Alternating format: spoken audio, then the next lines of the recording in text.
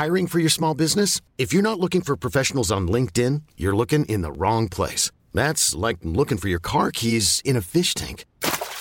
LinkedIn helps you hire professionals you can't find anywhere else, even those who aren't actively searching for a new job but might be open to the perfect role. In a given month, over 70% of LinkedIn users don't even visit other leading job sites. So start looking in the right place. With LinkedIn, you can hire professionals like a professional. Post your free job on linkedin.com/achieve today. Hey there, it's Michelle Norris. I'm host of a podcast called Your Mama's Kitchen. When I travel, I'm usually looking for a way to find a taste of home when I'm not at home. And one of the things I love to do when I am at home is entertain. And Airbnb allows me to do that. When I was in California recently, I rented a house that had a great kitchen. And when we were sitting around the table, we were all thinking, we're in someone else's house. Someone could be in all of our homes as well. If you have a home, but you're not always at home, you have an Airbnb. Your home might be worth more than you think. Find out how much at airbnb.com/host.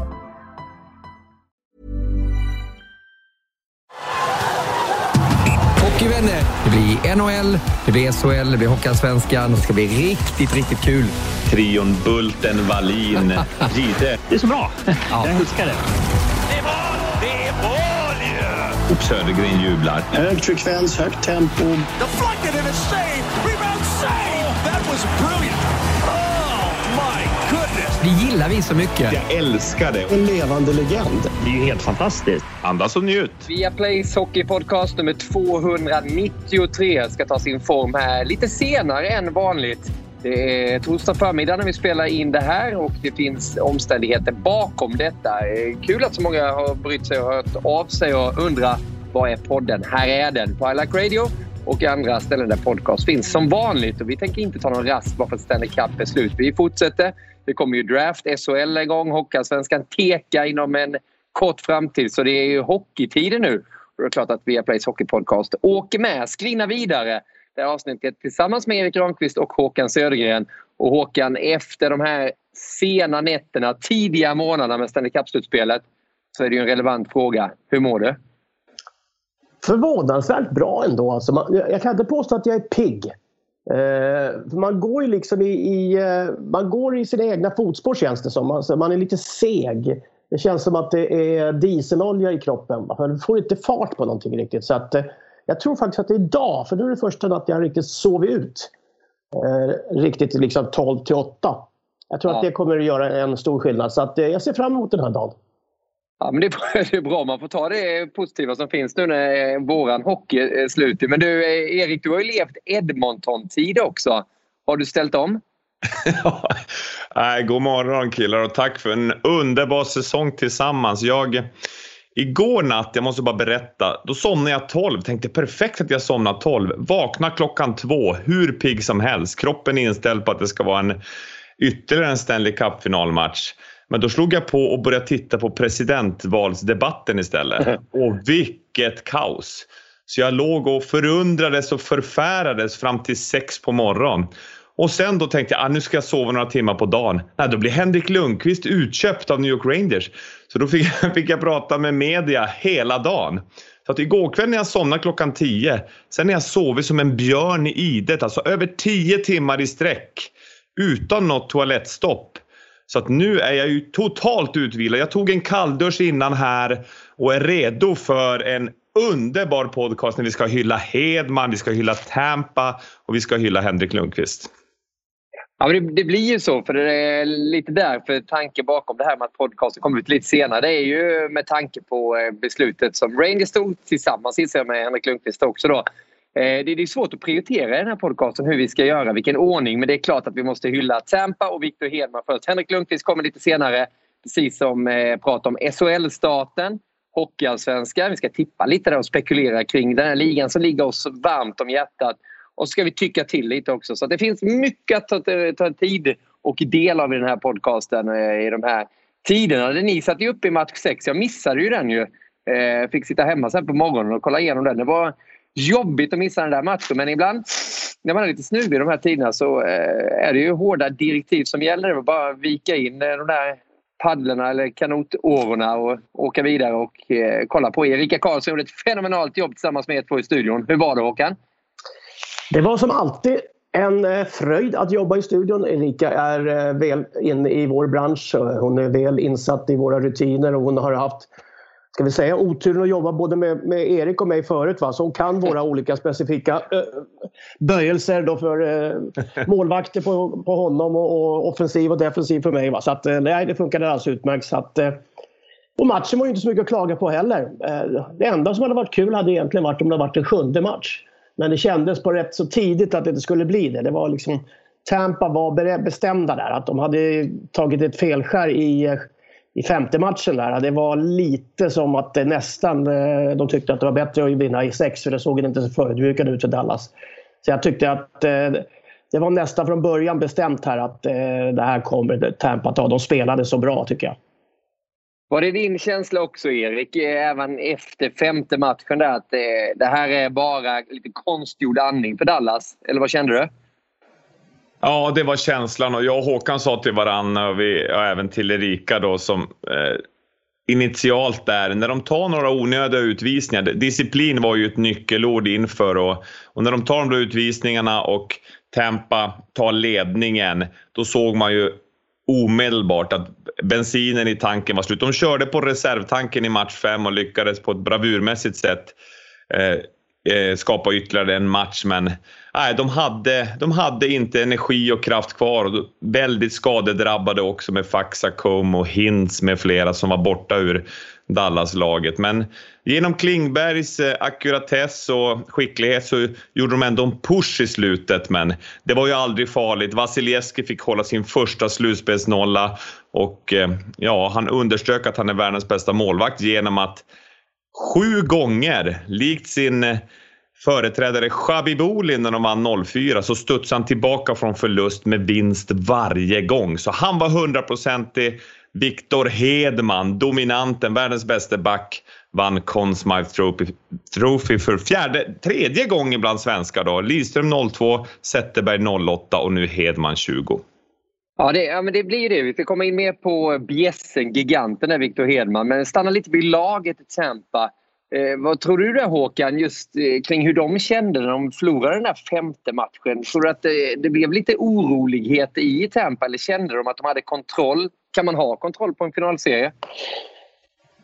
Både och, tycker jag faktiskt. För att i stort sett så kändes det som att Tampa var i kontroll. Även första matchen faktiskt, där de gick lite på...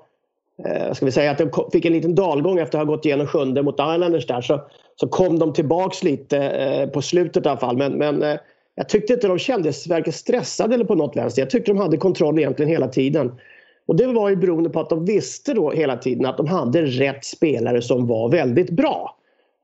För att det var ju ändå så att det var kanske skillnaden mot Dallas, att Dallas bästa spelare antingen har passerat Zenit eller hade inte förmågan att spela bättre för tillfället. Så att de fick ju inte den där leveransen av sina storstjärnor som de hade behövt, Seguin och killarna, utan det var ju då egentligen tredje kedjan i Tampa som på något vänster var skillnaden de här lagen emellan även på den sidan. För att när stjärnorna väl levererar, ja, då måste ju då så att säga Dallas motpart ha något S i rockärmen, men det hade de inte, utan det var Tampa som hade det också. Vilket innebär att de dominerade egentligen på alla fronter. Det enda lilla frågetecknet man hade egentligen, det var ju den där oron liksom, om Radulov skulle spela till, om Ben skulle göra något av storartat, om Seguin skulle göra det också. För i övrigt så kändes det här rätt retlinjet hela tiden. Du såg att Tampa sakta men säkert vann alla moment på banan. Va? Så att till slut så sjätte matchen var det nästan så att man gick in med en tanke att ikväll tar det slut faktiskt. Ja, men jag kände ju samma där. Det var ju final 5 den natten mellan lördag och söndag. Då tror jag det var rätt många stugor som lös upp och tittade på Stanley Cup-finalen. Tuffare tid såklart måndag till tisdag där. Men jag känner också liksom att de har kontroll på det här Tampa. Och vad var det som gjorde att de var lite tyngre, tyckte du, Erik, när du tittade på det rent taktiska kring den här upplagan av Tampa? Ja, det är att de gjorde läxan från i fjol när de blev svepta av Columbus med 4-0 i matcher och Hedman var halvskadad, Strålman var helskadad och Kucherov såg ut som en hängbjörk med dåligt kroppsspråk och tog en personlig vendetta och blev till och med avstängd då. Alla de läxorna gjordes. Julien Brisebois gjorde de förstärkningar som behövdes. Man tog in Pat Maroon som vann. Han har vunnit back-to-back nu. Vem kommer ta Maroon? Det är en garanti för seger. Vann med St. Louis i fjol och nu med Tampa. De var bättre på alla positioner. De var djupare på alla positioner kan man säga. Den enda var väl målvaktssidan där Vasilevski, han stod 100%, han stod allting. Hade det hänt en skada på honom, då hade ju McElhinney kommit in helt oprövad. Och det hade ju kunnat bli ett jättefrågetecken. Men i och med att Vasilevski är så vältränad, Hedman är så vältränad och sen att de här Brisebois-förstärkningarna som Shattenkirk, det är Maroon och de här Goodrow, Coleman, man tog in Chen, man gjorde så många bra förstärkningar för att få in fysik och få in ett annat element i pusslet som man saknade i fjol men som man verkligen excellerade i år. Så Tampa kunde ju vinna matcher på alla olika sätt. Kunde vinna de här high scoring när det blir massor med mål, kunde stänga igen matcher, kunde vinna med 1-0 eller 2-1 i vissa matcher, 2-0 och på något sätt så behärskar man allting. Och som Håkan sa, när de väl bestämde sig i match 6, då var det ingen snack om saken. Alltså jag tycker också att det var rätt spännande att se, för vi pratar ju alltid om vad som händer på planen och sånt där. Men även om du tittar bak i båset, coach Cooper där med sin stab också var rätt smart. Han spelade 7-11 i början med 7 backar, 11 forwards. Hackade lite, var inte riktigt något flytet. Helt plötsligt när det behövdes så gick han ner på 6-12. Fick in 12 forwards, 6 backar. Fick in Rutta som är lite mer spelskicklig. För att i början av matcherna så var det ju faktiskt så att Tampa var som bäst. Och de kunde spela egentligen ut Dallas i vissa delar. Då behövde ju liret lite mer. Sen efter 5:e matchen här helt plötsligt så såg han att det var lite mer muskler. Det var lite mer desperation i Dallas sida. Ja, då sätter han in Bogosian igen helt plötsligt som är lite större, starkare istället för Rutta där och spelar 6-12 igen på det sättet. Så att han gjorde små smarta rörelser med laget som fick då så att säga dels en pekpinne från ledningen vad det blir för match. Det här bör ni förbereda på. Och sen fick man ett annat typ av spel också i vissa situationer. Och det tror jag, det ska man inte bortse från, att så små direktiv i ett så tajt slutspel som det här var, både spelmässigt, platsmässigt och tidsmässigt. Det ger en hel del information och inspiration till spelarna. Så att det tycker jag var faktiskt det visade lite att Cooper det finns rätt mycket innanför pannbenet här. Ja, och han har ju varit väldigt ifrågasatt också efter debaclet i fjol när man förlorade mot Columbus direkt och alla förväntade sig att Tampa skulle vinna Stanley Cup redan i fjol. Hur illa låg han till tycker du, Erik, och vad sände det för signaler kring hans ledarstil när du hörde Håkan säga att kunna prestera och ändra om lite till att nu då vinna Stanley Cup, något som bara hänt en gång i Tampas historia?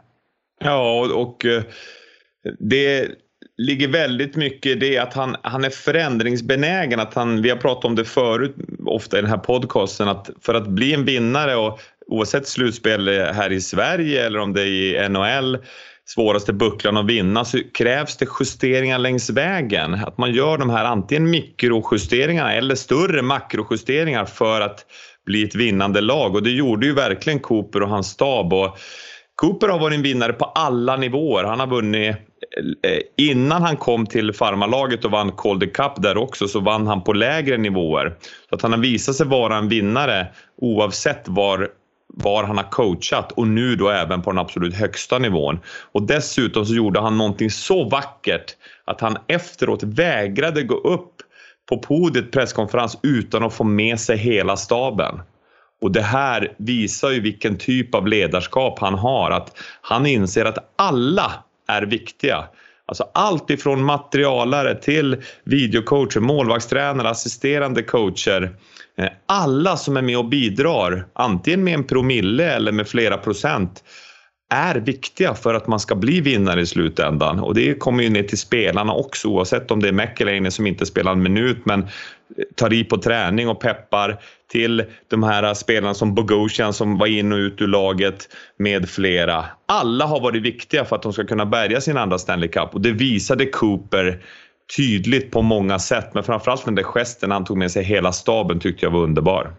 Ja, det var coolt. Jag gillade det också. När man går tillbaka i det här slutspelet och så imponerar de ju inte jättemycket i det här sidningsspelet. Och det, med facit i hand så kanske inte det var så där viktigt de där matcherna. Det var mer för att sätta sin ton och visa att man var i Edmonton eller Toronto eller vad man var då. Men den där första segern för Tampa i just då Toronto mot Columbus. De vann ju, var det 5:e övertidsperioden mot Columbus i den första matchen, med tanke på det som hände säsongen innan, Håkan, när de fick respass då av Columbus. Går det att sätta ord på hur viktig just den förlängningssegern var i match 1 för dem? Nej, det tror jag inte. För att ni kommer ihåg gesterna också lite från Cooper bak på bänken där. Det var ju liksom ett litet orosmoln över honom och laget. För att vi vet ju det, traditionens makt och sen att vissa lag passar vissa lag under vissa perioder är rätt så vanligt. Speciellt i slutspel. Du får ju så att säga din nemesis där vid något tillfälle alltid. Och det var väl risk för att, och det tror jag också Tortorella byggde mycket på, va? Att de här slog i förra året i underläge, det kan göra i år också.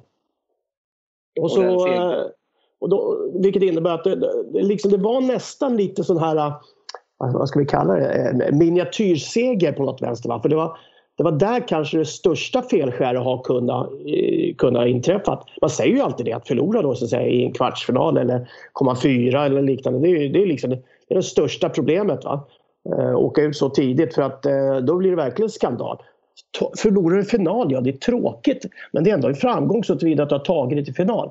Men att åka ut så tidigt i ett slutspel på ett förödmjukande sätt, va? Det är då coachen får sparka. Så att jag tror nog också nu att det handlar lite om att det var den stora den mest mentala utmaningen, det var nog där. Sen vann de ju den serien med 4-1, ställde ju av Boston. Det var ju tajta matcher då, men de vann ju där med 4-1 också. Förlorade första, sen så tog de ju faktiskt 4 på raken där. Hade de 8, nu är det 7 eller 8 sudden death på hela vägen, va? Med sidningsmatcherna, Tampa också, va? Ja, de hade 8, 7 vinster och en förlust i bara det är ju bara det är ju en fantastisk prestation det, va? Ja. Ja, det säger rätt mycket just att ha den här känslan och vara bäst när det gäller. Och det var de ju verkligen Tampa också. Nu kommer man ju minnas det här slutspelet, Erik, för att Corona Cup eller vad de sa inför. Det var ju någon spelare som sa det till oss när vi... Ja, det var Carl Gunnarsson, och det kan man säga att ett lag... St. Louis var ju inte helt inköpta, och det har man ju hört rapporter på efteråt också. Jag lyssnade på podcaster borta från Nordamerika, att där köpte inte alla spelare in på det sätt som till exempel Dallas och Tampa gjorde, att leva i den här bubblan i över 2 månader, acceptera det, göra det bästa av det, vilket finallagen gjorde. Men det gjorde ju inte St. Louis, och då åkte man ut tidigt. Men nu tror du att man kommer minnas just själva Tampa-laget, det här slutspelet? Det har ju varit så, jag menar mästarna. I fjol var det ju St. Louis. Då var det ju för den här säsongen som de hade, att det gick ju svagt vid början och sen ny coach och så seger. Året innan där så var Washington, det var deras första, det var Ovechkin i centrum. Hur kommer man minnas det här Tampa, tror du? Favoriten som höll. Det bästa backprestationen vi någonsin har sett i ett slutspel. Superstjärnorna levererade. De började med att åka in i bubblan på sina jetskis i slutet av juli, och när de firade, tog emot miljontals människors hyllningar där i Tampa, då var det också på jetski. Så det är lite som Niklas Holmgren som visar mig Stockholm från vattnet. Vilken underbar stad. På sin jetski. Tack för det, Homer. Men det var så mäktigt att det var en cirkelslutning där när man såg bilderna från en Stamkos med bucklan. Åkte bak på jetskin och tog emot folkets hyllningar. Jag måste säga att det som är lite på ett sätt och vis... jag vet inte om man ska säga att det är någon sån tronföljd eller något liknande, men jag tror ändå att det vi såg också var kanske lite av nyckeln till att de vann. Det var lite det här tronskiftet Stamkos point. Även om, och det var ju en fantastisk grej bara det, när Stamkos kom in 2:47, gjorde ett mål, rätt viktigt mål också, precis vid rätt tillfälle i början på matchen. Och på något vänster gasade i lite mer högoktan i vänster i den här turbomaskinen som de hade då Tampa, så var ändå, tycker jag, Brayden Points spel helt avgörande. Alltså han var ju bästa forward i hela slutspelet. Jag trodde faktiskt att han skulle få priset istället för Hedman med Smythe, men det var ju inte så, tack och lov, kan man väl säga då, för svensk del. Men jag måste säga, på något vänster så var det ändå det var 3 riktiga superstjärnor där det faktiskt var Vasilevskiy, Hedman, och sen att Point tog över egentligen den ledande rollen. Även lite ifrån Kucherov, skulle jag vilja säga. För jag tyckte det passade rätt bra att Kucherov fick vara andra fiolen där, och att Point var den som hela tiden spetade in näsan överallt och körde överallt. Trots skador, trots vissa matcher som han saknades då, så när han än kom in så var han bäst. Och det måste jag säga, det är sällan du ser ett så markant tronskifte, och egentligen tror jag också ledarskifte i en klubb som nu Point Stamkos tror jag kommer att vara. Men du, Håkan, Erik var ju inne på det här med backbeståndet. Man kommer minnas Tampa också som ett lag med otroligt bra backar, liksom med Hedman i spetsen såklart. Och det kanske var det du syftade på, Erik, gissar jag, just i Hedmans spel. Ja, var det inte det? Som jag sa, jag pratade media igår hela dagen och jag pratade om Lundqvist och Hedman, och jag tänkte i alla fall säga att jag sa ju att den bästa backprestationen genom tiderna i ett slutspel, och då var det ju såklart Hedman jag syftade på. Tack, Niklas. Men du, genom tiderna alltså, Erik? Ja, jag säger genom tiderna eftersom det kompletta spelet. Klart, vi har sett Paul Coffey göra 12 mål för sitt Edmonton i mitten på 80-talet. Vi har sett Leach vara dominant 94 när han gjorde sina 11 mål. Men att Hedman 2020 gör 10 mål, han gör 22 poäng totalt, och han är så extremt dominant i alla delar av spelet. Och det är därför jag säger att det är den bästa backprestationen jag någonsin har sett. Och han slog ju Lidströms rekord på 19 poäng. Det gjorde ju i ett slutspel av en svensk back, och det gjorde ju även Klingberg som ju stundtals var fenomenal på sina 21 poäng. Ja, men alltså, vi är ju mästare på att fokusera på sådana här saker, Erik, och det är inte Hedmans fel att vi gör det, för att han var magnifik, han fick ju priset, så det är liksom, alla har ju sett hur stor. Men alltså en sån som Shattenkirk som faktiskt studsade tillbaka och var så pass bidragande vid ett tillfälle som han var, det var ju plusleverans egentligen. McDonough, måste jag säga, det måste man faktiskt premiera, för att det sättet som han spelade defensiv hockey på, fick upp pucken i banan. Alltså så bra har inte han varit sen hans höjdpunkter, kanske ens det, när han spelade i Rangers.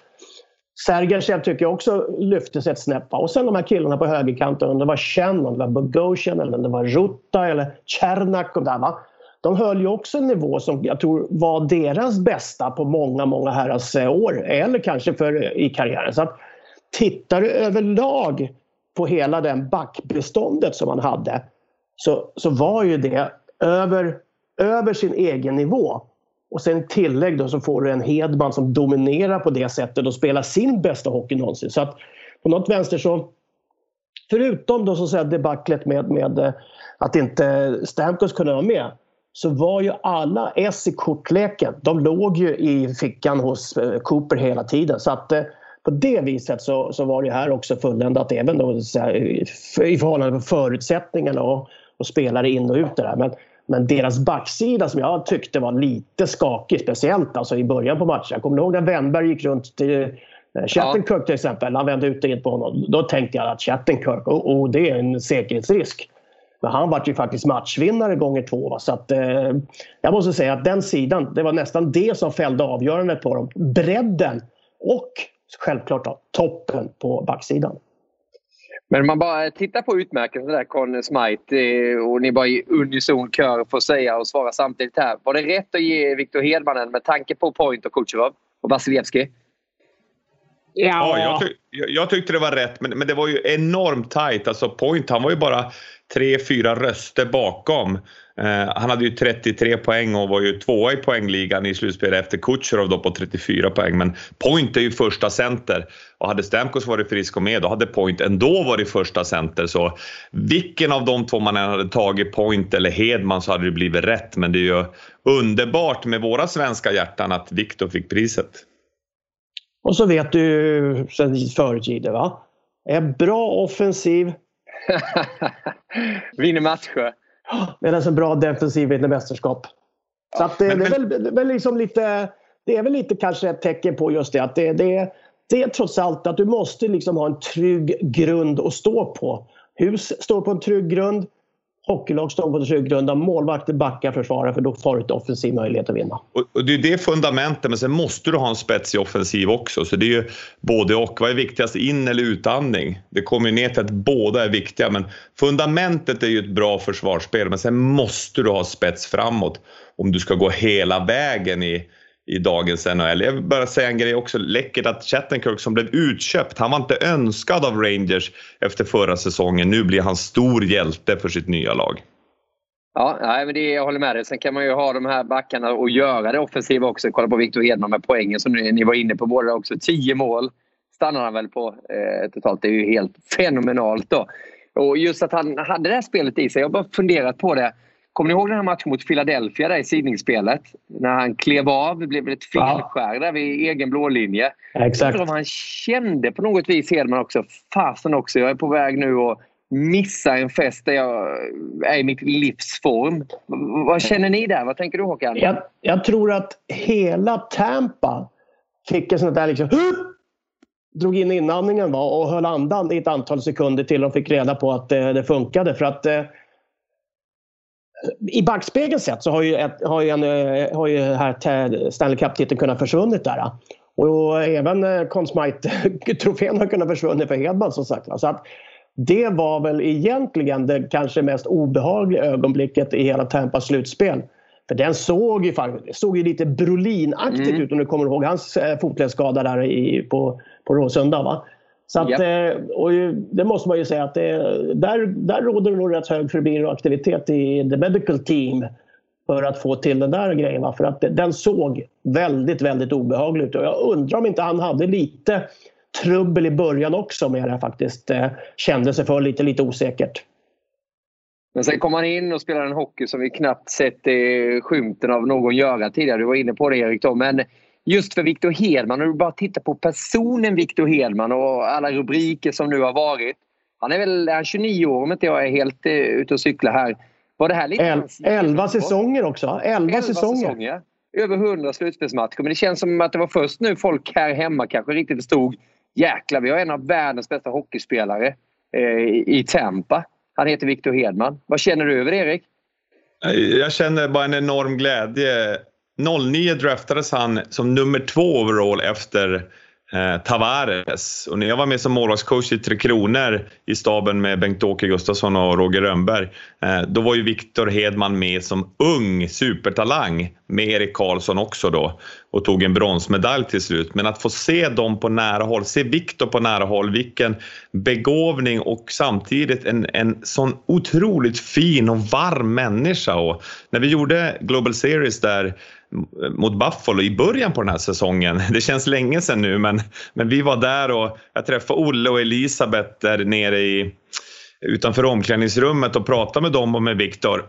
Ursäkta, och då berättade ju de att alltså när de var små, då åkte de på gatan, det var is på gatan, så de åkte till uterinken och så var det brorsorna då, Oskar och Johan, som sköt på Victor i början, för han ville ju bli målvakt. Ända tills mamma Elisabeth, hon ville inte att han skulle bli målvakt, så hon lovade honom en utespelarhjälm, en jättefin, om han blev utespelare istället.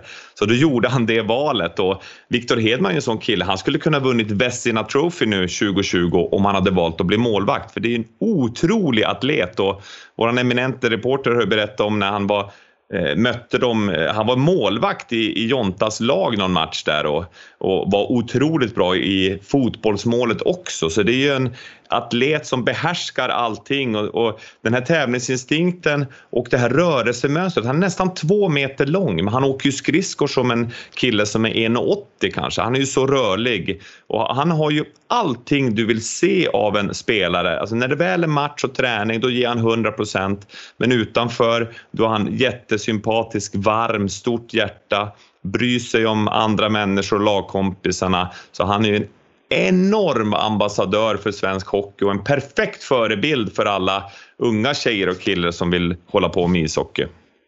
Alltså det måste ju vara någonting i vattnet där uppe i Örnsköldsvik. Om det är havsviken eller om det är surströmmingen eller vad det är som gör det. Men Titta på hur många spelare de har fått fram som har vunnit massor med utmärkelser och titlar i borta i NHL.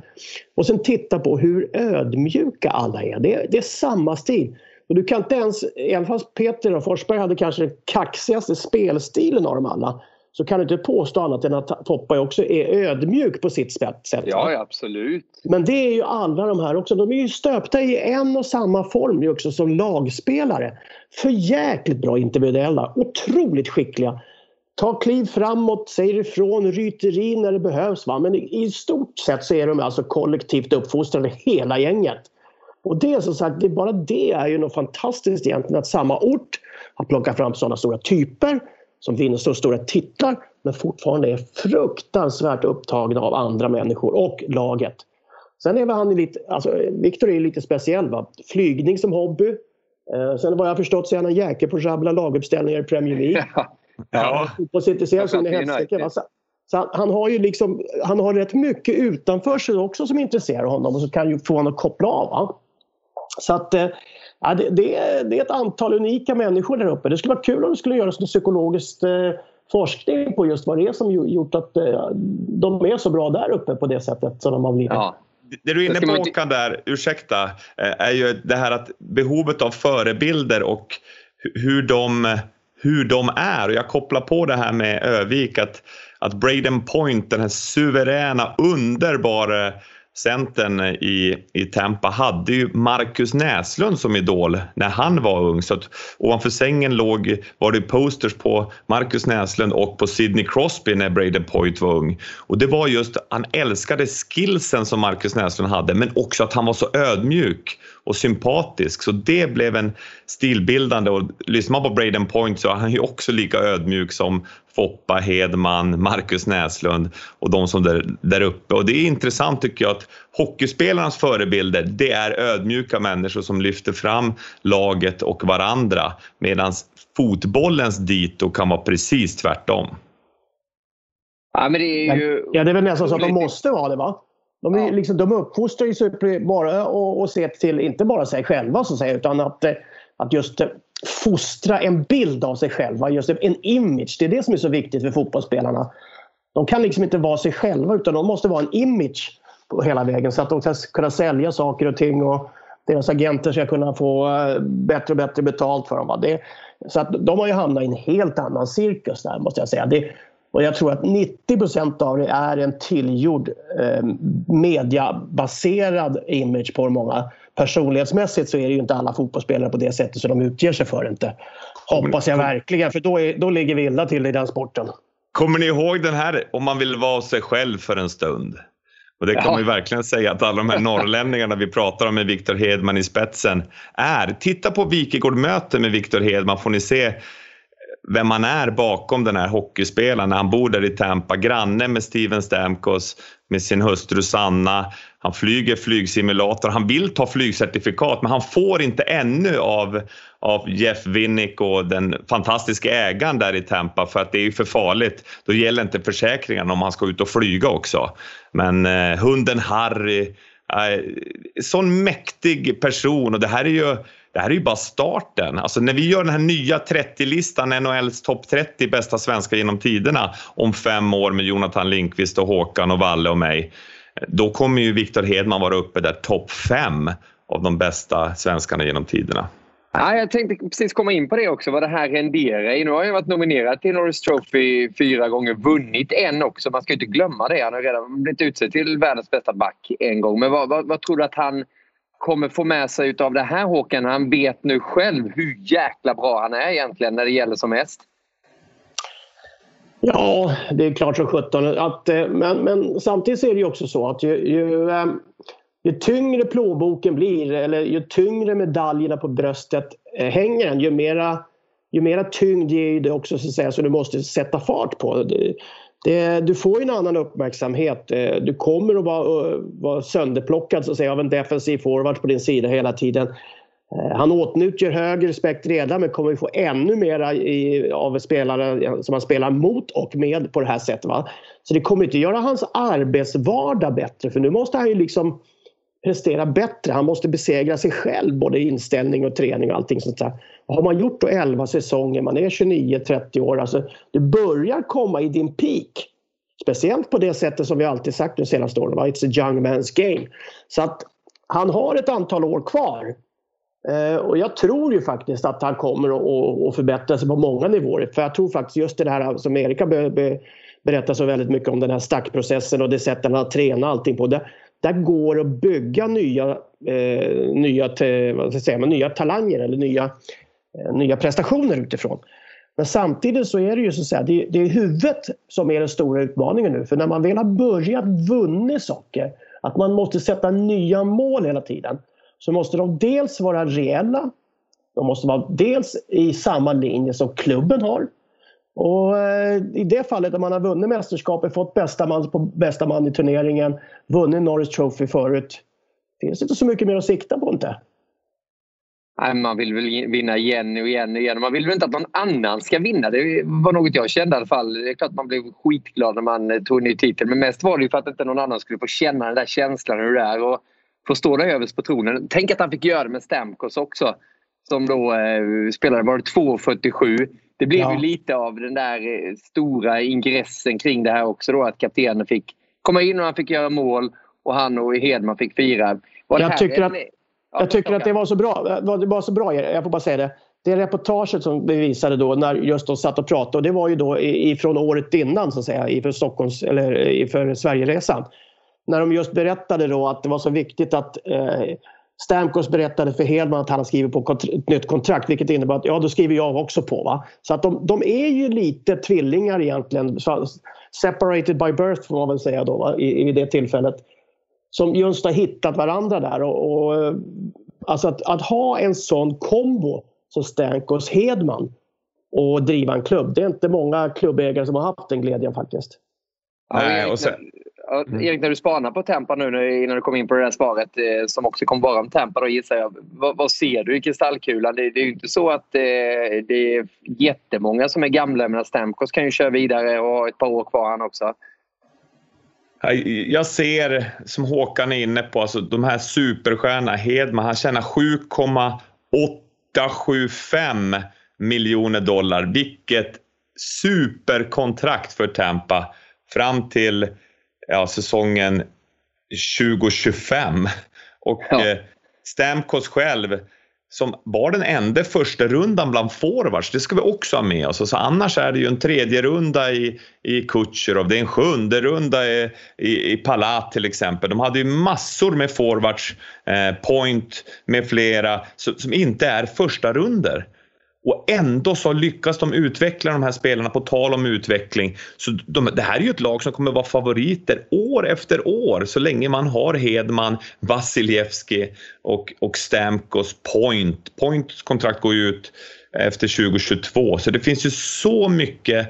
Hela kärnan är ju kvar för lång tid framöver. Och jag ska faktiskt göra lite undersökande journalistik. Jag har ju anmält mig till den här stackprocessen elittränare 1-5. Så jag ska gå en 5-stegsraket där med Joakim Dettner och Hasse Jonsson, alltså tränarna till Victor Hedman, och undersöka och vad innebär det att göra den här goalie stack zoobanan på 40 sekunder i mjölksyra sprutar ur öronen. Det ska jag testa på. Jag ska göra den här slapshot push som han har kört med cable crossen i gymmet för att skjuta hårdare. Allt som han utsätter sig för ska Bulten in och testa på. Jag kommer rapportera här i podden också hur det är.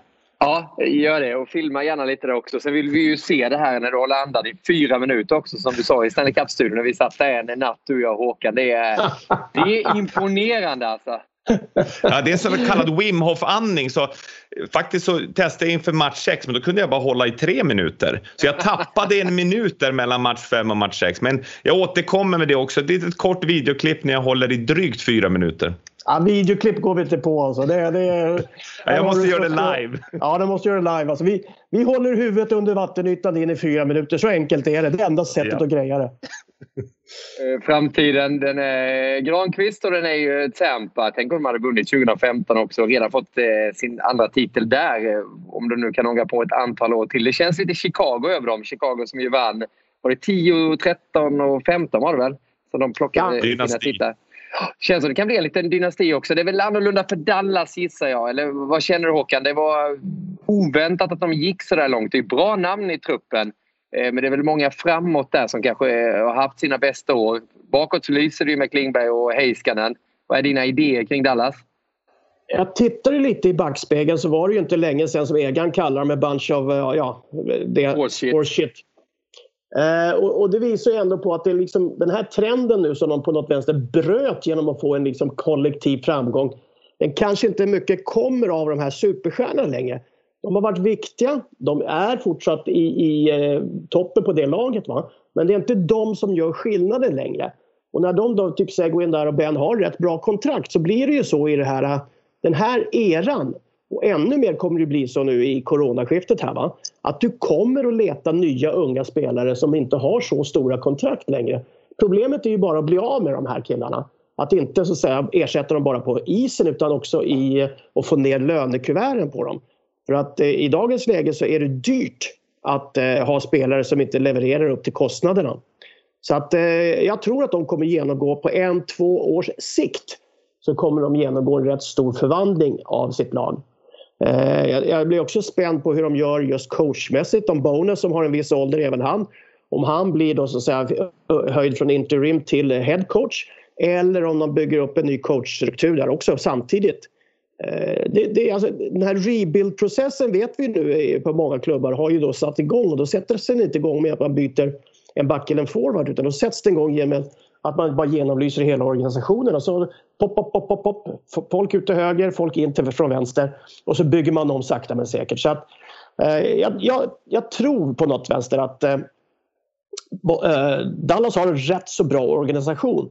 Men några av de här key figures, de här nyckelpersonerna, ett par spelare, någon ledare, de kommer bytas. Och även om du har en Khudobin som stod nu i ett bra slutspel, så har du en målvaktssituation där som inte är speciellt bra, va? Med en skadebenägen Bishop och en gammal andra målvakt som hade lyft upp till första målvakt till Khudobin. Så där tror jag också att det kommer hända saker. Så att det är jag tror att det är en mycket, mycket mer osäker framtid som spelare i Dallas än du har som spelare i Tampa. Ja, så fick de ju åka hem till slut. De också då, Khudobin då. Det var ju "We're not going home". Vilket slutspel han och hela Dallas gjorde. Det måste man ju säga. Men det Håkan är inne på, det blir ju att man tittar ju under stenarna där till slut och ser ju att det kanske inte skiner så mycket som det gör för Tampa givetvis då när man tittar med Dallas ögon. Men det man har att bygga på där, Erik, med Heiskanen och John Klingberg, där är det ju väldigt mycket stjärnglans med tanke på slutspelet.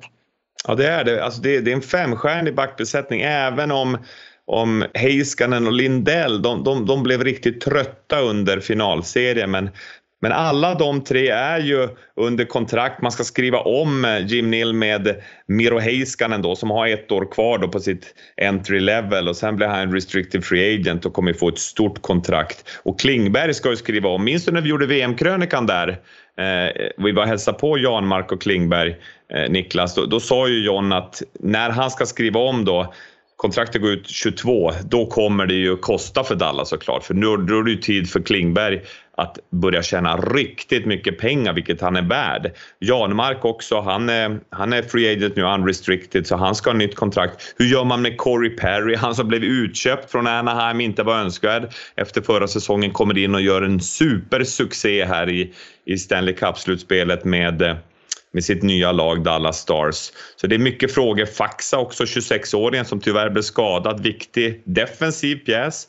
Hans kontrakt ska skrivas om. Roope Hintz, den vindsnabbe finske spelaren som också tyvärr blev skadad, ska skrivas om. Så det är mycket som ska redas ut för Dallas. Och problemet som Håkan är inne på är ju då att Tyler Seguin och Jamie Benn, de som nästan tjänar $10 miljoner var, de har ju inte levererat. Ben kan man ju säga har gjort det, men Seguin, hans skaderapport, såg ni den? Alltså han hade knäskada, ljumskskada, höftskada som han spelade igenom. Och det förklarar ju en del av hans enorma måltorka i Stanley Cup. Han sa faktiskt det. Jag mässade med Klingberg efter finalen där och fick faktiskt svar väldigt snabbt. Han är ju otroligt ödmjuk och en suverän kille, John Klingberg. Men han skrev det att det blev för tungt med skador på alla de här spelarna som de fick då. Det är klart att det var skador i Tampa också. Det fattar ju inte Klingberg. På samma sätt. Inte riktigt på samma sätt där, men det är... Ja, det var ju nära och man vet inte hur många sådana här chanser man får, hur många möjligheter det finns att vinna Stanley Cup. Nu var man framme vid en final och tog det till 6 matcher ändå, men det var ju ett, ska man säga, genombrott ändå för Klingberg, Håkan. Ja, herregud ja. Och ett antal år sedan så var man ju faktiskt lite förvånad, för han fick ju ett rätt bra kontrakt. Han och Mattias Ekholm skrev väl kontrakt rätt så nära varandra och tänkte man att herregud, gör de så mycket pengar för Klingberg? För då hade han ju inte slagit igenom riktigt. Han var ju den här offensiva juvelen då, lite i samma skola som Erik Karlsson, så det kändes nästan som att han drog lite. Han fick lite farthjälp av Erik Karlssons spelstil där, för att det var ju närmast man kunde faktiskt komma Erik Karlsson genom att titta på Erik Klingberg, eller på Klingberg då. Så att, men nu visar det sig i efterhand att det är ju faktiskt ett billigt kontrakt med det de har fått levererat. Så det är ju lite fascinerande.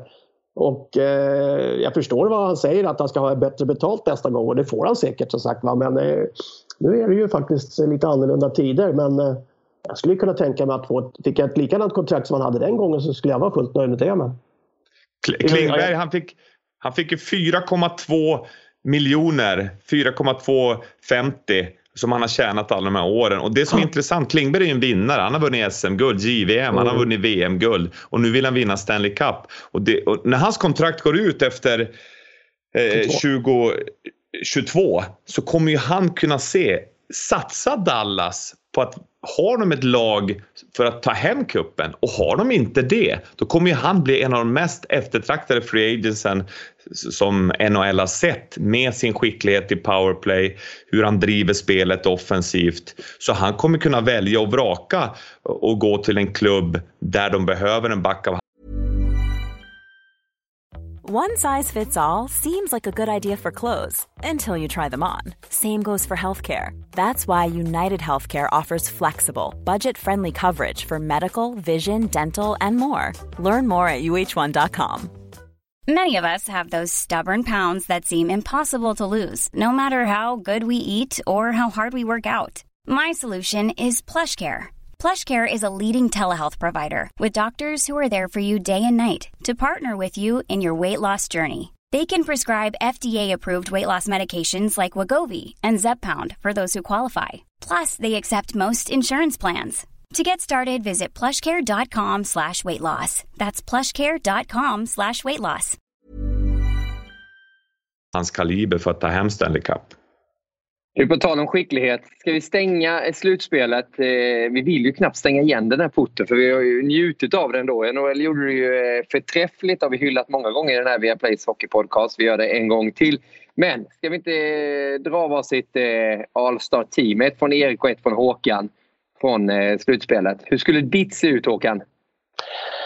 Ja, jag tror inte det blir så svårt. Det är ju Vasilevski, det blir Klingberg, Hedman tar jag upp. Även vad sägs kan det vara bra. Och sen så blir det Point, det blir Kucherov. Och sen tog jag faktiskt in Yannick Gord på vänsterkanten. Det tycker jag, det kan vara bra. Han får ersätta Palat där. Ingen McKinnon? Nej, det vart inte tillräckligt bra. Måste komma en bit, det gäller att vinna. Det går ut på att vinna där. Ja, det gör det. Rätt klart. Vi skickar över pucken till Erik då. Hur ser det ut? Den stora katten Vasilevski är fortfarande med, precis som han var för någon vecka sedan när vi kuppade in varsitt All-Star-lag där, Niklas. När du slet ditt vackra blonderade hår. Nej, men Vasilevski... Blonderade? han har ju det här sprayet han tar inför sändningar, så att det blir en litet härligt skimmer av lite blont där. Jag tycker det är fint. Vasilevski i mål. Backarna, det blir ju Hedman självklart, och där tar jag in då Heiskanen, som gjorde 26 poäng och vann backarnas poängliga i slutspelet. Även om Klingberg var lysande också. Och framåt så är det ju självklart superduon Kucherov och Point. Men sen tog jag med en amerikansk född som slog rekord, Joe Pavelski, som gjorde alltså 13 mål och slog rekordet i ett slutspel för Amerikafödda spelare. Och det är ju, här är ju inte Brett Hull med, för att han föddes ju i Kanada. Och han har ju också slagit Joe Mullens alla tiders slutspelsrekord med. Mullen hade 60 mål och Pavelski har 61. Så fick vi in Joe Pavelski också i den här podcasten. Men det var skapliga All-Star-team tycker jag, både jag och Håkan. Ja, verkligen. Hur mår Pavelski, Håkan? Sätt in i hans situation. Ja, precis. Jag var ju i San Jose när han torskade mot Pittsburgh också. Och efter så att säga var kanske inte egentligen så nära då heller. Men det är klart som sjutton, det är lite det där. Jag träffade Janne Ninemäki när vi gjorde ett av våra Canada, eller när vi gjorde vår Stanley Cup-äventyr. Han var i Philadelphia första året när han kom dit, och då gick de till final. Sen spelade han 13 år till, tycker han sa, eller sånt där, va? Men han sa det, då trodde man när man var i final första året att oj, är det så här lätt? Ja, men det här kommer vi göra om flera gånger. Alltså han var inte i närheten än som kommer till slutspel senare. Så att det är lite det, va? Du tänker och du förutsätter liksom att det här ska upprepas när du en gång har varit i final. Men det är en ynnest att få spela i närheten i final och sen dessutom vinna en final, va? Det är inte många som upplever det. Så att man ska treasure those moments som man ska ha. Och sen ska jag bara avsluta med en sak. En eloge till alla spelarna i NHL och i Stanley Cup-slutspelet. Och det är på det sättet som matcherna har innehållit dramatik, det har innehållit tuffhet, intensitet. Alla de här momenten som man var faktiskt orolig för i och med att det inte var publik på matcherna. Alltså vi har ju glömt det som har sett de här jättebra produktionerna, för du har inte märkt det. Men spelarna har ju märkt det. Det har ju ekat inne i arenorna och det har ju varit ett helt annat, vad kan man kalla det, brist på den där tändvätskan du får av publiken. Så en stor eloge till dem, hur bra ishockey som har spelats trots de här förutsättningarna. Ja, jag håller med dig helt. Det är bara att lyfta på hatten för hur de har arbetat där i NHL med det. Och till slut tänkte man inte ens på publiken då, i och med att hur de filmade och hur de hade täckt för där på läktarna. Det blev riktigt, riktigt bra. Jag tänkte ha en fin övergång där innan du kom in på den här sista pucken här, Håkan. Men det är att, hur svårt det är att gå hela vägen och ens nå final. Det är ju bara att sätta in Henrik Lundqvist i det där. En final blev det för honom. Efter 15 säsonger i New York Rangers så är det nu över i Rangers i alla fall, Erik. För vi ska inte stänga dörren helt. Han kan dyka upp i något annat lag såklart. Vi ska inte summera hela Henrik Lundqvists karriär. Han är ju trots allt bara 38 år, ung fortfarande.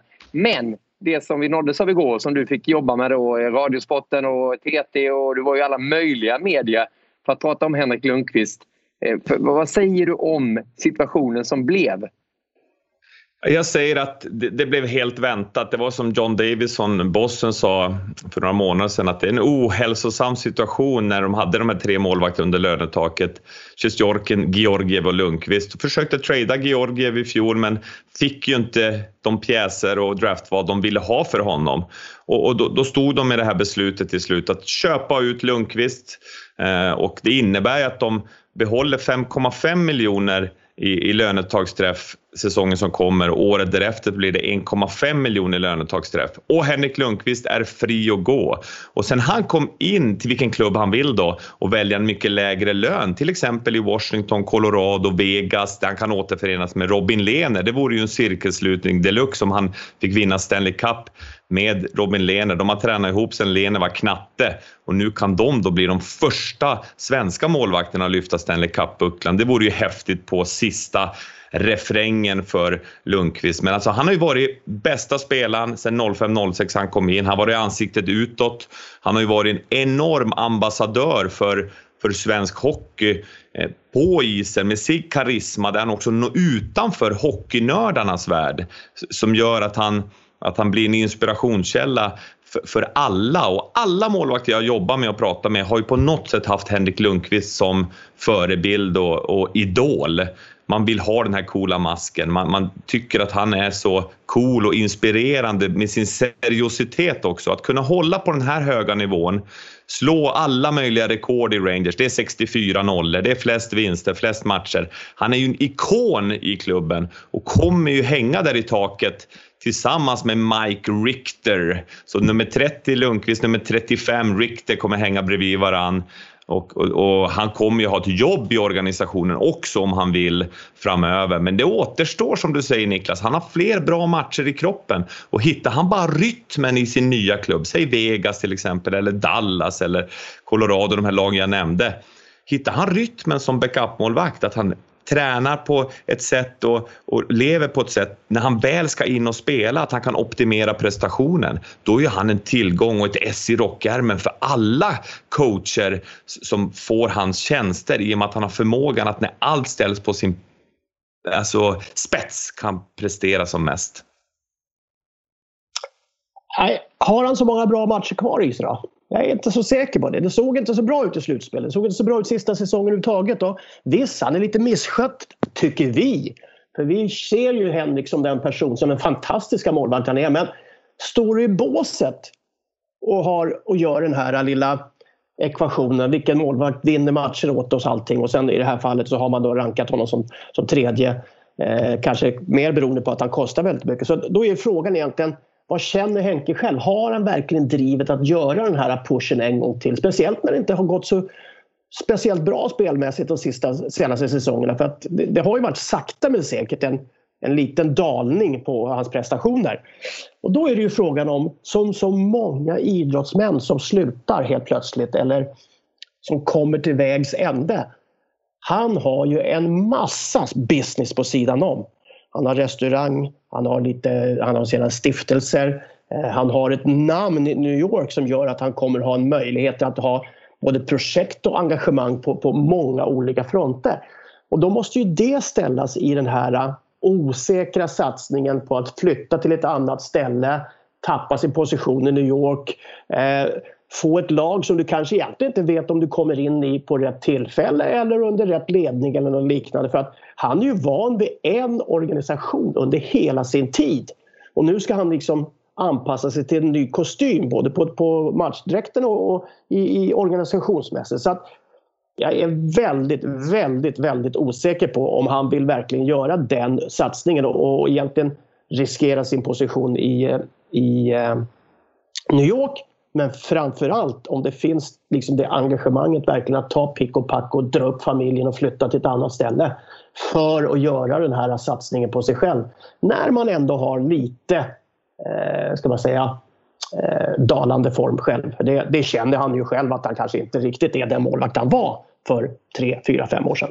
Men det är ju exakt det som jag pratar om, att kommer han till en klubb som Vegas, som Landeskogs Colorado, alla som har bott både i Denver och i Vegas säger att det är helt underbart, kan ta en sista säsong där. Vi vet vilken enorm tävlingsinstinkt. Han har vunnit allt, 2 SM-guld med Frölunda, OS-guld, VM-guld, Vezina Trophy 2012 som bästa målvakt, och att nu få göra sitt prisskåp komplett genom att ställa in Stanley Cup-ring där också. Det tror jag kittlar honom enormt, och bara han hittar en strategi och en plan där han skapar de här dagliga vanorna som gör att han kan vara en tandem, spela lite mindre än startermålvakten, men vara redo de gånger han ska stå, och framförallt sen in i slutspelet där vi ser att den här säsongen som kommer vara enormt intensiv. Man kan starta igång i januari och man ska vara klar innan Tokyo-OS där 23 juli.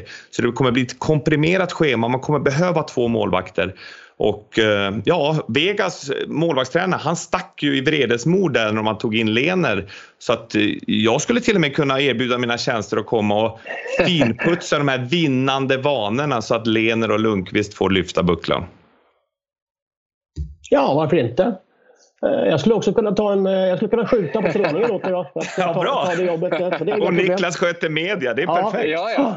Nej, men det jag menar på att man tar så för givet att det är bara ishockey som på något vänster är det som lockar en spelare när man ska flytta och byta en klubb. När du har den positionen som Henrik Lundqvist har i och runt New York, så är jag säker på att det är allting som ligger i vågskålen. Jag tror att det är så många andra elementer. Bara en sån sak som att flytta familjen som har bofast där i 15 år. Va? Det är ett familjebeslut. Det är ett tufft beslut att ta den, va? Och du sätter dig själv då så längst fram i bilen som du har gjort i 38 år i hans fall. Så de tankarna får man också faktiskt lägga in lite mer. Det är inte bara ishockey längre, tror jag, som finns i de här vågskålen, utan det kommer att vara många, många små poletter som på något vänster ska in där. Exakt, och det här fönstret Free Agency öppnar ju 9 oktober, och det är en underbar tid nu för oss utanför att spekulera och vara med på vad som händer. Vi har ju fler svenska. Markström ska skriva nytt kontrakt. Han är hett villebråd också efter en fenomenal säsong. Det är väl målvakter i en mass som ska ha nya kontrakt nu. Bra målvakter. Exakt, det är Holtby och det är enormt många spelare som kommer röra på sig i den här nya tiden som är då under den här pandemin, där lönetaket är fortfarande 81,5 miljoner dollar per lag, vilket gör att det kommer bli väldigt intressant att se vad som händer och även att spekulera om vad som ska hända. Lena väl också? Men kontrakt, eller har en kontrakt? Nej, jag sa just det. Lener ska ha nytt kontrakt. Markström och Lener. Så att det finns ju mycket där ute. Men jag är också inne på det där att man ska inte riktigt stänga Henkes dörr ännu, håller på att sammanfatta. Men om man bara skulle slänga ut ert bästa Henke-minne så här långt då. Ponera att han spelar vidare så att vi tar den stora hyllningen i ett kommande program om man väl går ut med det själv. Det kan ju ske när som helst. Han väljer att avsluta sin proffskarriär. Vilket skulle vara det för dig, Håkan? Det blir ju tyvärr tråkigt egentligen i relationen, men det är ju OS. Det måste ändå ställas, tycker jag, så högt att framförallt att det är kanske den största meriten också i prisskåpet för tillfället. För dig, Erik? Ja, det är den här räddningen mot Finland i OS där det blev seger 2-1 2006 i Turin. Och ett personligt minne, jag satt faktiskt och tittade på den intervjun som jag gjorde med Lundqvist där 2016 inför World Cup. Att sitta och prata om livet och om målvaktsspel det blev drygt en timme vi satt och pratade. Det var tänkt som en kvart, men båda fick feeling och så klok människa. Jag var inne på att han har varit en förebild och en ambassadör för svensk hockey på så enormt många sätt, och hans legacy kommer ju leva vidare i många generationer, och även i New York, hans ikonstatus där kommer ju vara intakt oavsett om han spelar en säsong till i någon annan klubb. Ja, jag får nog ta VM ändå, att han satsade allt på ett kort. Han skulle bara ha ett VM-guld och fick det också. Eller fick. Han spelade till sig. Det blev ju straffdramatik mot Kanada där. Ni minns när William Nylander hoppade på Lundqvist efter. Han var ju skadad av det också, var det inte så? Och kramade Joel, tvillingbrorsan, fick vinna tillsammans. Bara det är en tungt. Mäktigt var det där i Köln, och sen är jag ju sådär så att jag minns alltid de här grejerna där man vet hur mycket det har betytt för spelarna att vinna. Ungefär som man själv minns sin sista finalförlust mer än man minns alla gånger man lyckades vinna. Det är rätt märkligt, men när Kings gjorde det här målet 2014, vann ju med 4-1. De var inte riktigt nära Rangers, men det var ju sadden i den där femte matchen. Jag tror det var Martinez, ja. På vänsterstolpen, returen. Och man såg hur han låg kvar där på isen. Något du har gjort säkerligen många gånger också, Erik. Det om man har 1 miljon tankar i skallen. Kommer den här möjligheten dyka upp igen? Nej, det gjorde inte det för Lundqvist 2014. Men vilken enorm karriär. Vi gratulerar till Rangers sessionen och karriären så här länge. Så pratar vi vidare om Henrik Lundqvist senare i den här podcasten. Men nu skuttar vi över till de svenska arenorna. Via Plays Hockey-podcast nummer 293, ett stort segment om Tampas triumf i Stanley Cup-finalen där man besegrade Dallas. Vi har pratat Henrik Lundqvist och komma in på en annan Lundqvist kanske. SHL-starten så är ju Joel Lundqvist och Frölunda motsvarat förväntningarna så här långt. Samma sak med Luleå och Örebro som har startat upp bra i en SHL som du har uppfattning om hur, Erik, så här långt? Ja, vi har jobbat natt nu under lång tid, och sen har man lite sömndrucken då, framförallt som uppladdning inför våra nattmanglingar, suttit och tittat på den här starten där de här lagen du nämner, vi har Rubin i målet som har blivit en diamant för Frölunda. Jag läste Henrik Lehmanns intervju med Kristoffer Martin, den skickliga målvaktstränaren där han bland annat nämner Lundqvist, hur mycket det har betytt att Lundqvist har varit med och tränat på försäsongen, så att Martin har lärt sig om den bästa svenska målvakten genom tiderna. Men häftigt att se Rubins framfart där i Frölunda, som har ju startat på ett sätt som jag aldrig har sett ett Roger Rönnberg-lag har fått en sån succéstart. De brukar vara som bäst i slutet av säsongen när det gäller som mest, men nu har de fått en glimrande start. Och tittar vi motsatt så är det Håkans lag där, Djurgården i botten, som har fått en tung start, och framförallt då HV som har förlorat 3 raka. Men vad känner du, Håkan? Nu vet jag, nu har du inte följt det så jättenoga. Precis som Erik så har det ju varit Stanley Cup-slutspel, men ändå vi har ju kört igång i SHL, men det har ju varit mer prat om det här om läktarna, att det inte är någon publik, men med hockeyn har man knappt fokuserat på. Vad är din tanke och bild av det där? Ja, men det har man ju kunnat parallellt, för att egentligen det här med publik och hela coronasituationen ligger ju så att säga lite utanför påverkansgraden för klubbarna och framförallt då för lagen som sådant där. Så att jag tycker man har kunnat följt det här rätt så bra på det sättet. Och visst, Frölunda tyckte jag var fantastiskt bra mot HV första matchen. Så att jag såg Djurgårdsmatchen här också. Det var inte lika upphetsande för min del då.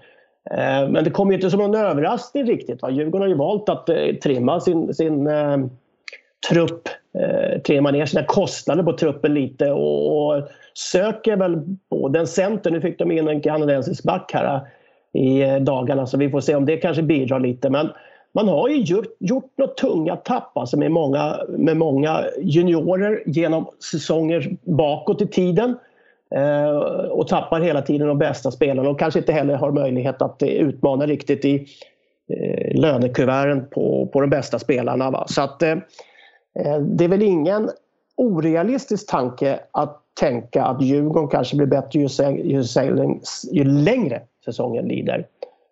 Men jag tror dessutom som sagt att man kommer inte längre upp än de här play-in-lagen. Det skulle man vara rätt nöjd med man gör faktiskt. Men sen tror jag ju som sagt, som vi har varit inne på förut, att den här säsongen är helt omöjlig att förutse. Just beroende på den yttre situationen, yttervärdessituationen som kommer göra att både ekonomi, spelare, förutsättningar med läktare, med publik och allting. Den är som ett stort enda frågetecken. Och du har egentligen ingen som helst möjlighet att se var det kommer här sluta. Nej, men det var det jag var inne på lite, just att man inte får någon så här riktigt bred bild än så länge. Det laget har spelat 3 matcher, var det Djurgården har spelat 1 match. 10 matcher har vi alltid pratat om förut. Alltså, där vi har dragit en runda, nu ska det ju i sådana fall vara 13 då egentligen. Men när du har ett dubbelsiffrigt antal matcher på alla lagen, då kan du ju börja se lite tendens. Ja. Sen kan man då agera ut efter det. Men jag har varit och tittat lite på träningarna här och Adam Tambellini har fått en kanonstart.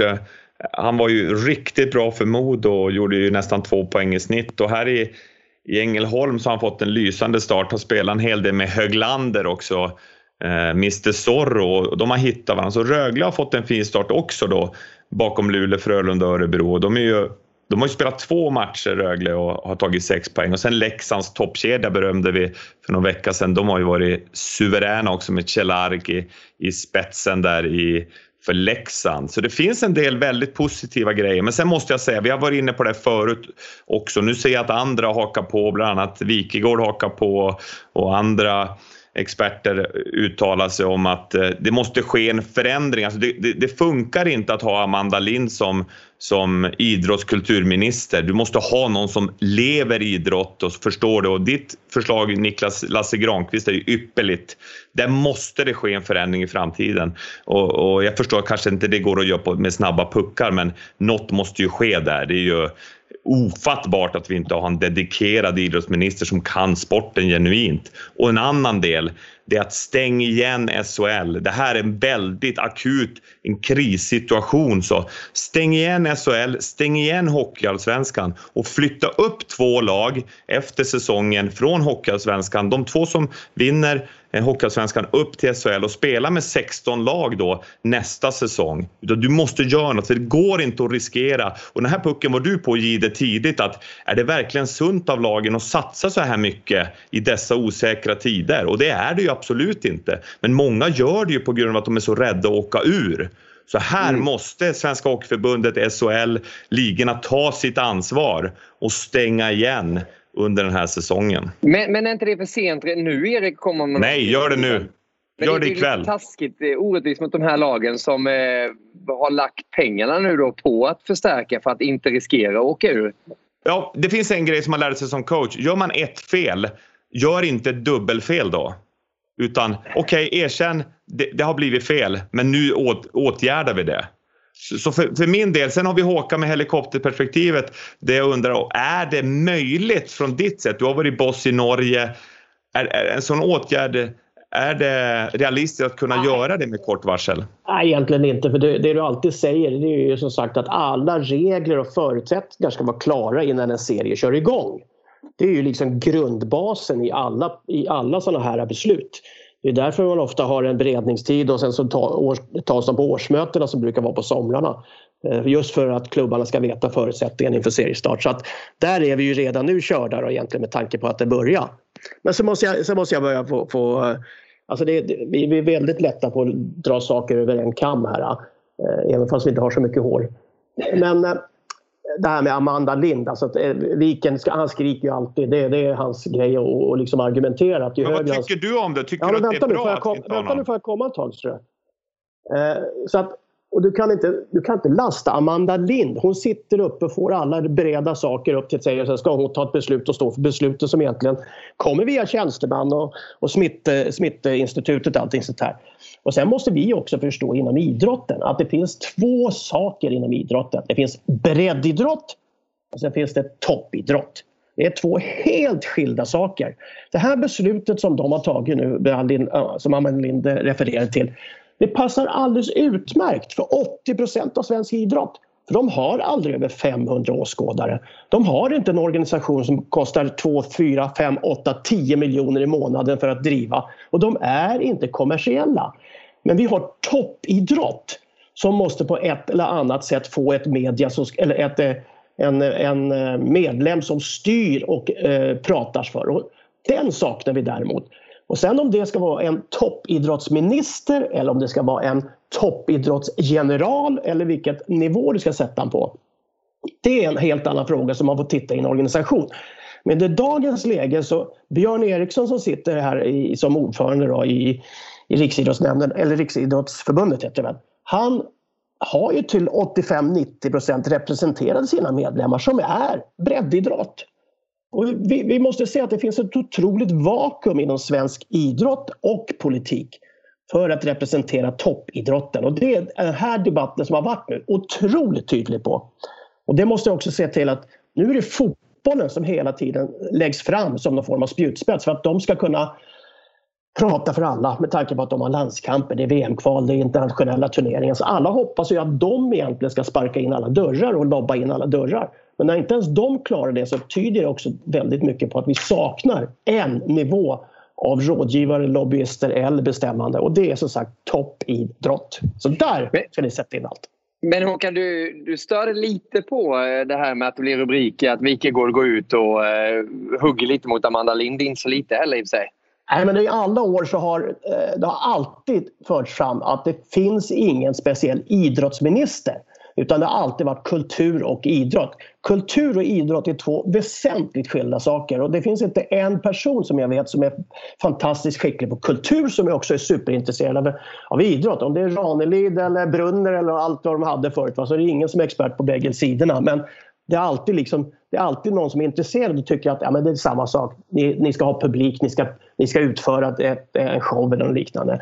Men det är väsen från skilda saker alltså, som det handlar om. Så att bara i det fallet ha en kultur- och idrottsminister är ju också som sagt ett tydligt brist på kunskap från politiker. Och det är ju trots allt vi medlemmar, vi som röstar som på något vänster ska föra fram det till partierna så att det blir en annan ordning. Så att det kommer ju bak till oss medlemmar som sagt, eller ni. Jag får inte rösta i Sverige. Så. Men jag har en grej nu. Lasse Granqvist var ett jättebra förslag. Jag har ett förslag nu som jag kom på. Håkan Södergren.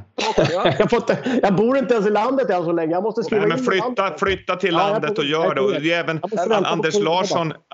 Anders Larsson, Svenska Hockeyförbundet, måste ju stå på barrikaden, alltså måste ju prata, och jag håller med dig Håkan, breddidrotten, det är en helt, där är ju 500 pers på matcherna, ja men det är ju perfekt, men just någon måste ju också föra elitidrottens och talan i de här frågorna, och där måste ju också Anders Larsson ta en tydlig position, och som jag var inne på förut, det måste ju ske en förändring. Det är ju helt ofattbart att vi inte har en dedikerad idrottsminister, och vi har jobbat i Schweiz bägge två, du och jag Niklas, och de löser det så här nu att 60% av sittplatserna, den beläggningen får de ha på sina matcher.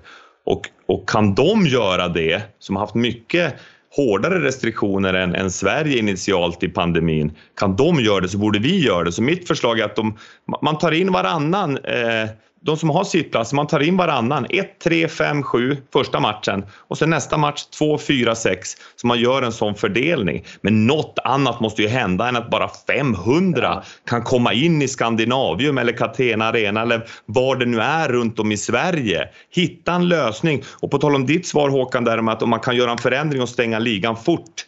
Det är svårt normalt, men det här tiderna vi är i nu, då krävs det flexibla lösningar. Så stäng igen ligan och så upp med 2 lag i slutet på säsongen. Många idrotter som har arenor, de resonerar ju som så i och med att de har sektioner, du har olika ingångar, alltså alla de här klustren då på, som man kallar det med, där du kan sätta 20 personer eller 40 personer och allting. Det är ju det som egentligen är underlaget för just den här 60-procentiga tilldelningen som man har nere i Schweiz då, eller om man ska ha 40%, för att ishockeyarenor och framförallt fotbollsarenor som är utomhus, de har ju så sagt en möjlighet att lösa det här sektorvis heter det, på ett sätt som gör att det blir inte väldigt smittskyddsfientligt då får man väl kalla det. Smittskyddsvänligt måste det heta då, va? Ja, i alla fall att inte... Vi kör på det. Ja, att inte smittan ska spridas så, som sagt, va? Så att av den anledningen så finns det ju egentligen alldeles utmärkta möjligheter för klubbarna att presentera säkerhetspaket själva för det här. Men där har du lite av den här problematiken, va? Det finns ingen som representerar toppidrotten som kan ta fram det här. Utan det här måste då idrottens företrädare i fotbollsförbund, ishockeyförbund och allting. Och det är klart som sjutton att det är inte så lätt att komma in på de politiska nivåerna i dagens läge och passera förbi då arbetslöshet, sjukpenningar, alla de olika sakerna som politikerna arbetar med idag. Så att en toppidrottsminister eller en breddidrottsminister eller 2 stycken, en av varje, det vore ju någonting faktiskt som kunde ha varit en lösning på det här. Ja. Ja, men, och jag är inne på det här, Erik pratar om också, att men så här gör de i Schweiz och hela den här biten. Men jag måste säga så här också, jag älskar ishockey, men jag tycker att hockeyn har varit väldigt naiva i sitt sätt att se på det här. Jag menar, coronan och pandemin i mars månad, rätt ut, va? Så körde det igång. 12 mars. Precis, och nu är vi alltså framme i oktober. Och man märker ju nu att det börjar bli mer och mer panik nu hos de här elitklubbarna, vilket det ska vara. Jag pratade med en högt uppsatt ledare här i en väldigt stor klubb i Sverige här inom ishockeyn. Och han sa ju att det kommer inte hålla längre än till februari. Och då är det ändå en av de största klubbarna som säkerligen har det ganska gott ställt jämfört med många andra klubbar. Sedan måste spelarna gå ner i lön, något som Rickard Wallin var inne på i den här podcasten redan förra veckan. Och många andra uppoffringar också. Och där blir ju lite den här frågan. Jag menar, fotbollsallsvenskan har spelat 22 omgångar nu. Okej, de har gnällt varje omgång också. När får vi ta in publik? Med all rätt såklart. Men det har inte varit så här mycket som det är kring hockey nu när pucken väl ska släppas. De har ju haft den här bilden mycket längre än vad fotbollen hade, som körde igång där. Och skulle börja nästan när pandemin tog sin start egentligen. Så fotbollen kastar sig ut, har levt under de premisserna. Medan hockeyn har haft längre tid. Ändå så värvar man spelare. Och jag vet att många kommer säga att det har inte värvats lika mycket som det låter. Det är en del stora namn, men lönekostnaderna är mindre kanske än vad de varit tidigare. Men ändå, det är ju knappt som man ska ta in en spelare under de här förutsättningarna och leva under de premisser som finns. Så jag tycker att hockeyn har varit naiva. Jag tycker att det gnälls alldeles för mycket kring det här nu. Och jag vill också se mer publik än vad som får komma in 500 i 15 oktober. Det tycker jag är riktigt, riktigt svagt såklart att det är så få åskådare. Men ändå, man måste öppna ögonen. Det finns annat än idrott. Det finns liv där ute som måste räddas. Helt rätt. Och det är ju som vi var inne på också. Vi har ju diskuterat det. Alltså vi ser det som en läktarsituation. Men du måste tänka på alla de följderna som man har. Alltså med kollektivtrafiken, trängsel runt kiosker. Alltså alla de där momenten som då Folkhälsoinstitutet lägger in och Smittinstitutet lägger in i sina bedömningar. Va? Det är de som måste trots allt få ligga till grund. Så man får acceptera det i det här läget. Det är självklart. Men du skulle ju kunna ha en mycket starkare lobbying. Du skulle kunna ha ett upplägg presenterat för de här människorna som kunde då ta en bedömning kanske på ett mycket mer större grundlag än vad de har annars. För det är som sagt, det är lätt att se idrott som en gemensam stor organisation. När det finns så enormt olika nivåer inom idrottsförbunden som man måste egentligen beakta i det här fallet. Och då är det toppidrotten som är en industri idag i de översta leden. Så att där tror jag att problematiken sitter väldigt, väldigt starkt. Och det är bra, då kan vi avsluta för den här podcasten med att säga att det behövs inte en, det behövs 2 idrottsministrar. Lasse Granqvist och Håkan Södergren, då har du både kultur och idrott. Vem ska köra bredden där då? Ska Håkan köra bredden? Nej, men jag var orolig, att det är klart jag är orolig för pandemin också, men jag är mest också då, jag tror att vi kommer fixa och rida ut den här stormen, men klubbarna, det är inte säkert att alla kommer fixa det här. Det blir väldigt många som kan falla ner i en avgrund som de aldrig kommer upp ur, och det finns så mycket tradition som bara försvinner då, och det gör mig skitorolig faktiskt. Tänk Hockeyallsvenskan till exempel, som vi kör igång nu. Den verkligheten är ju ännu tuffare än vad SHL-lagen har då, som får betydligt mer inkomst i form av tv-avtal och så vidare. För den ska ju teka igång nu, och det gillar vi ju, Erik. Ska vi inte bara ta en liten snabb innan vi avslutar det här? Titt på hur toppen kommer se ut. Du har ju koll på det. Ja, jag är ju född upp i Norrbotten, så det är glädjande för mig att prata om Trekejsarslaget uppe i Norrland. Där Björklöven för mig med Per Jesus Kent som sportchef och Hasse Wallson är tillbaka i båset. De har tappat en hel del starka pjäser, men de kommer att vara storfavoriter för mig. Följt av Timrå och Modo i mina tips. Härligt att Jonathan Dahlén, vi träffade ju hans pappa Uffe Dahlén när vi spelade matcher mot Cancergolfen, och jag sa att det var häftigt att se att han går sin egen väg. Ja, det har han alltid gjort, så Uffe. Att han har modet att gå sin egen väg, Jonathan. Så att jag tror på 3 Norrlandslag där uppe i toppen. Vad säger du, Håkan? Oj, jag tryckte på fel. Jag tror du hade gått till kansliet, regeringskansliet. Jag har exakt samma 3 lag faktiskt inblandade där. Sen är jag lite då, så att säga, mittemellan på om Karlskoga orkar hänga på där. Eller om kanske AIK, om pengarna räcker och viljan finns, så att säga, kan petas in lite där. För det är de som har sett rätt så hyfsade ut i alla fall på försäsongen, tycker jag. Va? Det är lite... Får se nu vad den här corona-effekten på Karlskoga har givit här efter den nedstängningen som de hade.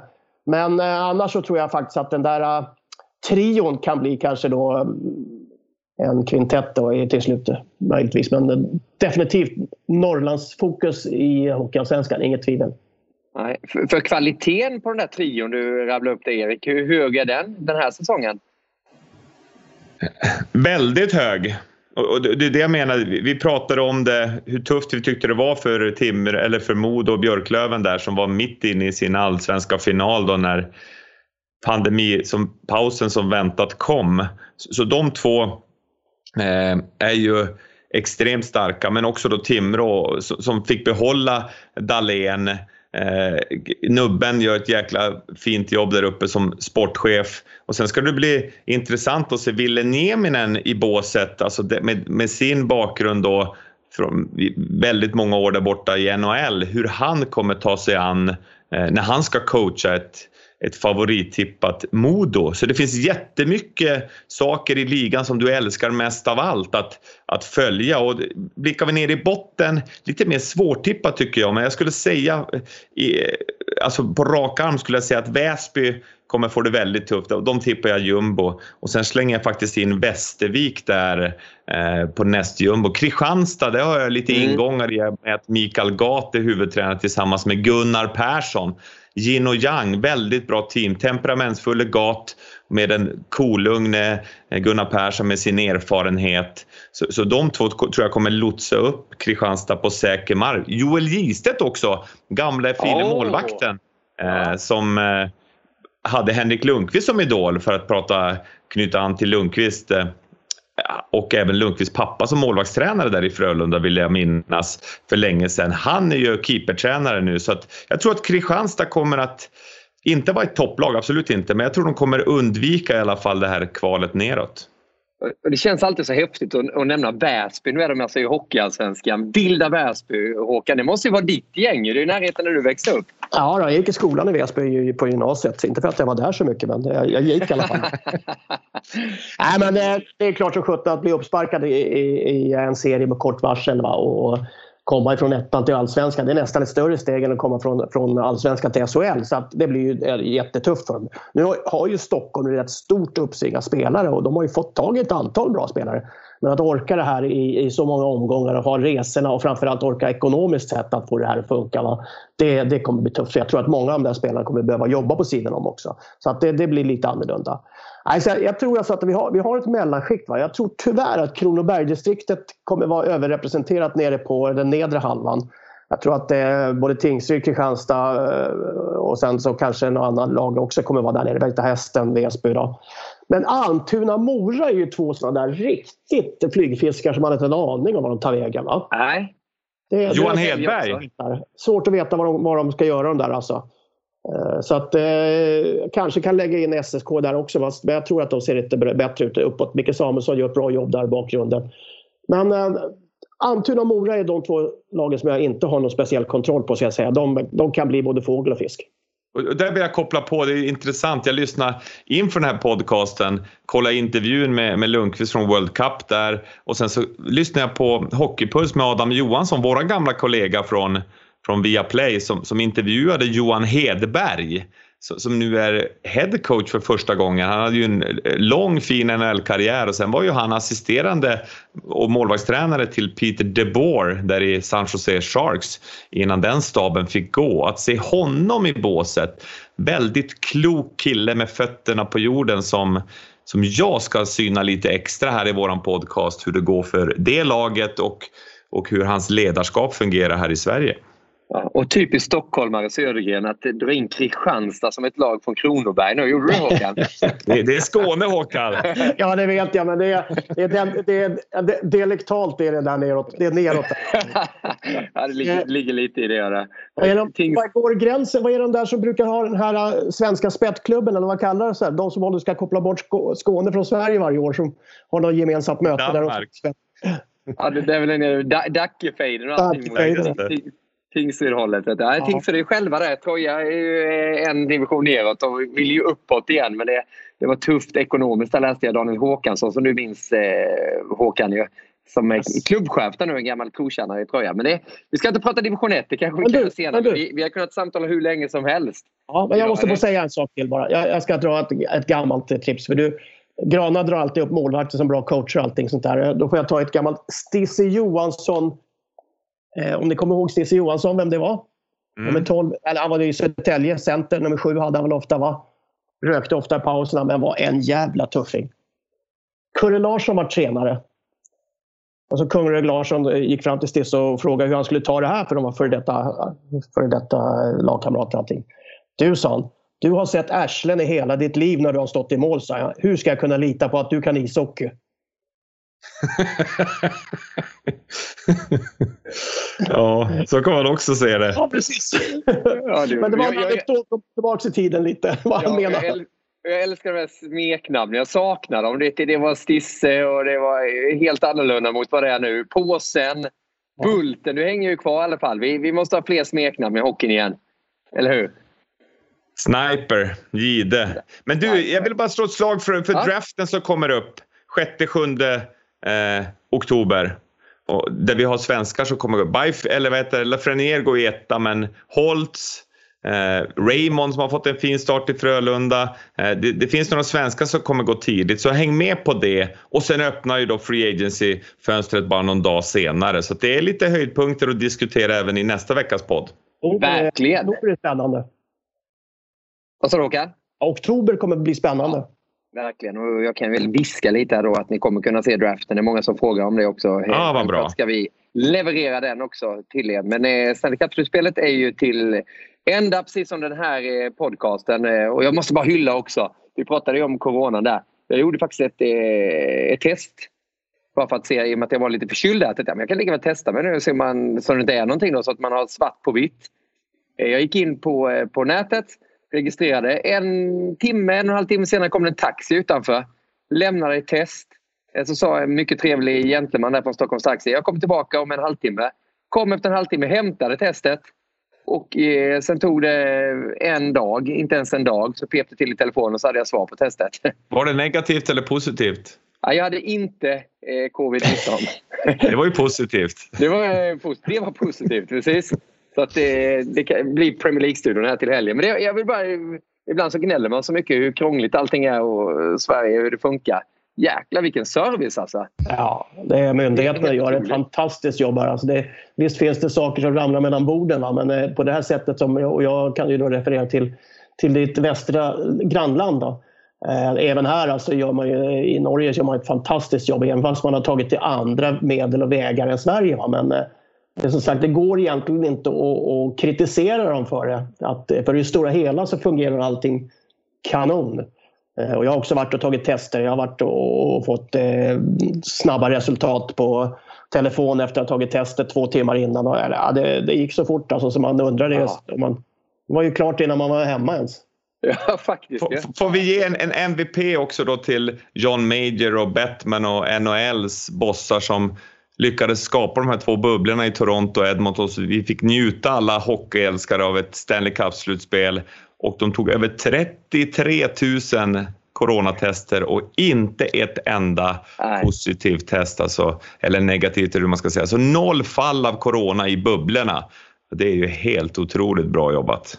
Ja, verkligen. Och vi har ju lämnat vår bubbla idag. Vi sitter inte på I Like Radio-studion utan har spelat in den här via Skype. Jag hoppas ni har överseende av det om ljudet är lite annorlunda, men vi är tillbaka nästa vecka. Och då ska allting vara som vanligt igen, förutom då att direktör Södergren har åkt tillbaka till Norge och kommer inte finnas med tillsammans med mig. Sitter han på balkongen? Sitter han på balkongen med en cigarr där i munnen. Det är han väl värd. Tack så jättemycket Håkan Södergren. Tack så det ha själva grabbar. Sköt om er. Ta det lugnt. Tack Erik för att du orkade kliva upp den här svenska tiden och leverera som vanligt. Thank you very much boys and girls. Det var en underbar säsong. Det känns märkligt att den är slut nu här i slutet av september, oktober. Men det är nya tider och jag ser fram emot Premier League-helgen med dig i studion, Niklas. Jajamän, då tittar jag in där söndag. Det är fina matcher på lördag också. Så det blir en hel del sådant. Och så glöm inte bort nu. Podcasten kör vidare. Herregud, vi ställer inte in skridskorna någonstans. Vi åker med. Det är ju SHL och Hockeyallsvenskan. Kommer bli lite mer fokus kring dessa båda ligor. Och allt annat i hockeyvärlden såklart. Tillsammans med Håkan, Erik och Rickard Wallin. Hoppas ni kommer uppskatta detta. Så, till dess, på återhörande. Hockeyvänner, det blir NHL, det blir SHL, det blir Hockeyallsvenskan. Det ska bli riktigt, riktigt kul. Trion Bulten, Wallin, Gide. Det är så bra. Ja. Jag älskar det. Det är mål ju! Och Södergren jublar. Hög frekvens, högt tempo. Deflected and a save! Rebound save! That was brilliant! Oh my goodness! Det gillar vi så mycket. Jag älskar det. En levande legend. Det är ju helt fantastiskt. Andas och njut. Produceras av I Like Radio. I Like Radio. Hey, it's Paige DeSorbo from Giggly Squad. High quality fashion without the price tag. Say hello to Quince. I'm snagging high-end essentials like cozy cashmere sweaters, sleek leather jackets, fine jewelry, and so much more. With Quince being 50 to 80% less than similar brands. And they partner with factories that prioritize safe, ethical, and responsible manufacturing. I love that. Luxury quality within reach. Go to quince.com/style to get free shipping and 365-day returns on your next order. Quince.com/style. Hey, Drew Scott here, and I'm Jonathan Scott, reminding you that life's better with a home policy from American Family Insurance. They can help you get just the right protection at just the right price and help you save when you bundle home and auto. Kind of like Goldilocks and the Three Bears. It'll be just right for you. We love a custom build. American Family Insurance. Insure carefully, dream fearlessly. Get a quote and find an agent at amfam.com. Products not available in every state. Visit amfam.com to learn how discounts may apply to you. American Family Mutual Insurance Company SI and its operating company 6000 American Parkway, Madison, Wisconsin.